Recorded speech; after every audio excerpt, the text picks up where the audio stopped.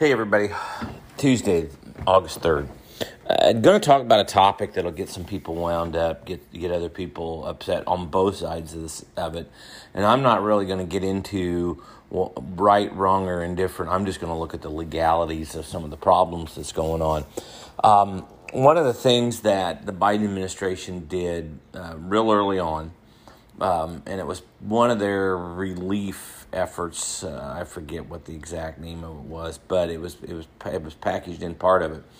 Basically, for a number of socially disadvantaged producers, USDA was going to basically just cancel their debts, and not only cancel the debt, they were going to give them 20% more money on top of it. Now, that's probably to pay the taxes, but they said it's for administrative and legal stuff and everything else. But they're not really canceling the debt. They're just going to write them a check for that amount of money. So if you wanted to keep the debt and use that money to do something else, you could. It's just they're going to write you a check for 120% of the size of your loan. It's run into numerous legal challenges. It appears to me, and in a lot of places that I read and look at, that if it went to the Supreme Court, it would probably get knocked down. The big thing is there's these classes, and it's just different groups of people. They call it classes. I know we're all supposed to be one and everything, but in USDA, they identify people by these classes that has been said to have been discriminated against in the past. Some have, some haven't. I think it's up and down as to where you're at, when it was, how long ago, where it was. Was it just an individual employee? Was it a group? We could argue all this stuff for a long time, but at the end of the day, they did not include some of the classes of people that were discriminated against. Examples: white women. If you were a white woman that was supposedly one of the discriminated classes, but not socially disadvantaged, but is not getting the money, quote unquote, you pick some winners and pick some losers. Now, there's a lot of statistics that float around this thing on all sides. They're going to say that the average minority farmer's farm is about 1/4 the size of the average white person's farm. Of course, when you look at just acres, are you talking especially when you start going west and you start getting into a lot of this ranch land that may have, you'll see a 40,000 acre ranch advertised that's got 700 acres that's got irrigation on it. So yeah, the size of the ranch is 40,000 acres, but they're only farming 700 acres. The rest of it's pretty much just out there. And so you're primarily comparing people from the South where, and let's face it, down South you have more fruits and vegetables. And generally your fruit and vegetable farms are smaller in size than your large grain farms. You take a wheat farm out west that has summer fallow, that means you're only farming half of it every year anyway. And then you have that, what I call that, a bunch of that ground that you don't farm, but yet it's figured in the operation. So there's a whole bunch of statistics, and you can argue statistics all the way you want to argue them, and everybody from about 50 different directions can go with this thing. Now, it would only be about 16,000 farmers who have been identified that would get this debt relief. Yeah, it's going to cost several $billion, but not like USDA hasn't thrown around several $billion before. The number one way, in my mind, that you get larger sized minority farmers is if people buy the farm and rent it to them. And there's a whole lot of people that's got the money that if they want to, just buy, Bill Gates and Warren Buffett, just rent your ground to them.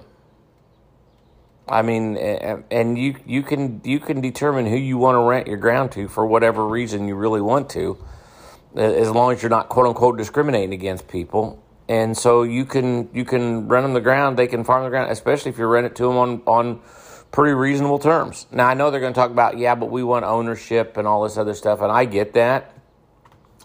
But I can tell you there's a whole bunch, and I can I can take you right to their farm. Whole bunch of white farmers that don't own any farm ground, they rent it all. They rent it all. And that's just part of it. But, it looks like to me that the Biden administration probably does not want to take this to the Supreme Court and lose. I know some of the activists are getting upset with Vilsack. They're saying, well, the solution's not going to come from the secretary. It's got to come from the president. But, I'm not sure that Vilsack has a good solution for this. And if this thing gets tied up in the courts much longer, it's going to become just tied up in the courts. And you know how things can get tied up in the courts forever. There's been a couple, the Pigford lawsuit, that was settled in the late 1990s, and then again, more money was thrown at that in, I think, 2010. That's been out there to address this, and now you got this program on top of it, and is it an issue that's ever going to go away? I don't know. And they're going to talk too about, the population and a number of people in the population that are farmers and aren't farmers. Of course, I would make the argument you probably need to look at rural population and not large cities, because there's not too many people inside the city of LA that's going to farm, because there's not farms there. That's just how it is. And but once again, as I said, there's all kinds of statistics that all kinds of people throw out there. It'll be a campaign issue again. You have a number of activists that are not going to be happy until they get the result they want, but I'm not sure they can legally get that result through the Supreme Court the way the Supreme Court's currently configured. And even Justice Roberts, who is probably the most liberal of the conservatives, he's made this statement in the past that if there's discrimination, the best way to get rid of it is to quit discriminating. He hasn't wanted to go back. And there was also a city in Virginia that passed some kind of deal that gave priority to the city contracts to just certain quote-unquote classes of people, and it was ruled unconstitutional by the Supreme Court. And that's probably case precedent for this one if it ever got to the Supreme Court. And so I don't think that the Biden administration is going to want to get it that far. But yet the program they announced is the program that the activists want, the progressive left wants. And so I think they're kind of caught in a pickle. They're, caught between expectations versus reality. Much like a lot of things that go on. And like I said, it's $1 billion. It's 16,000 producers.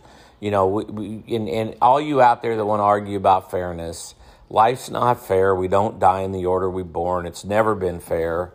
It's not going to be fair, and that's just what you're going to deal with. I mean, that's just how it is. Well, a touchy topic, a topic that gets people wound up. And like I said, I'm not gonna go one way or the other, except that if you discriminate against people, stupid things happen. And you get some southern states that were upset over some stuff, and read Grant's memoirs on some of the stuff that went on there during Reconstruction. There's several good books on Grant, on President Grant, and you probably get a better feel of how that thing went south, and where we're still at today in certain situations. It's not a good deal, but not saying this program is the program to correct it. Economically, the best way to correct this is if you want to see somebody farm a farm, buy a farm and rent the farm to them. That works really well. And you can do that. If you got the money to buy the farm, buy the farm. And anymore with these GoFundMe campaigns and stuff, you get a whole bunch of it. You get together and buy the farm and rent it to whoever you want to rent it to, and we'll go on down the road.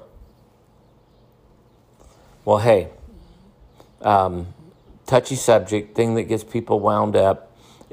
Looks like to me it's stuck in the courts. It's going to be stuck in the courts for a while. It's going to maybe take a legislative solution, which with all the other things we got going on, who knows where this would get caught up with and where it would go. And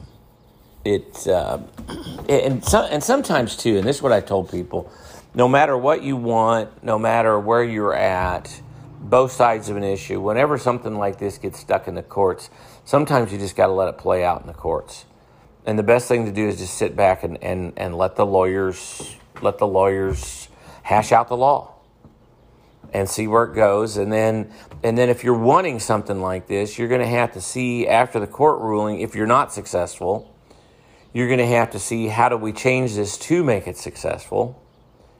And if you're opposed to this, you just wait for whoever changes it, and then you take them back to court again, and you go down through the whole thing.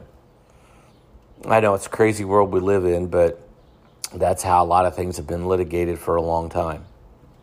Well, hey, to the smartest audience in agriculture, a bunch of producers, not litigators, but every now and then a few producers need litigators. I understand that. We'll be talking to you tomorrow. Hey, everybody. Wednesday, 4th of August. Getting some major dews out there. It's amazing this month of July, how the weather changed from the month of June. But going to talk a little bit about some Brazilian corn exports and everything. But first, Judy, she got censored by the big tech censors. YouTube flagged one of her videos from 10 years ago, age inappropriate. So what was this video? This was the video of our kids 10 years ago weighing in their 4-H steers, which amounted to backing up to a set of like Gates pens. The cows coming off the trailer, steers, had halters on them, by the way, and they were broke to lead. Pulled them into a chute. Of course, you put them in a head gate, and they were tattooed and had an electronic tag in their ear, and then opened the gate and walked back on the trailer. Flagged as age inappropriate. Now, talking to the boss, she said that YouTube's just going through all their videos and just looking at everything. And if you disagree that it's age inappropriate and you ask questions, they just give you this here list of things that reasons why or whatever.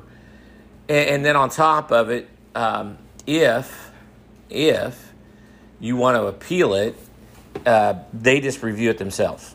You get no chance to explain anything or do anything.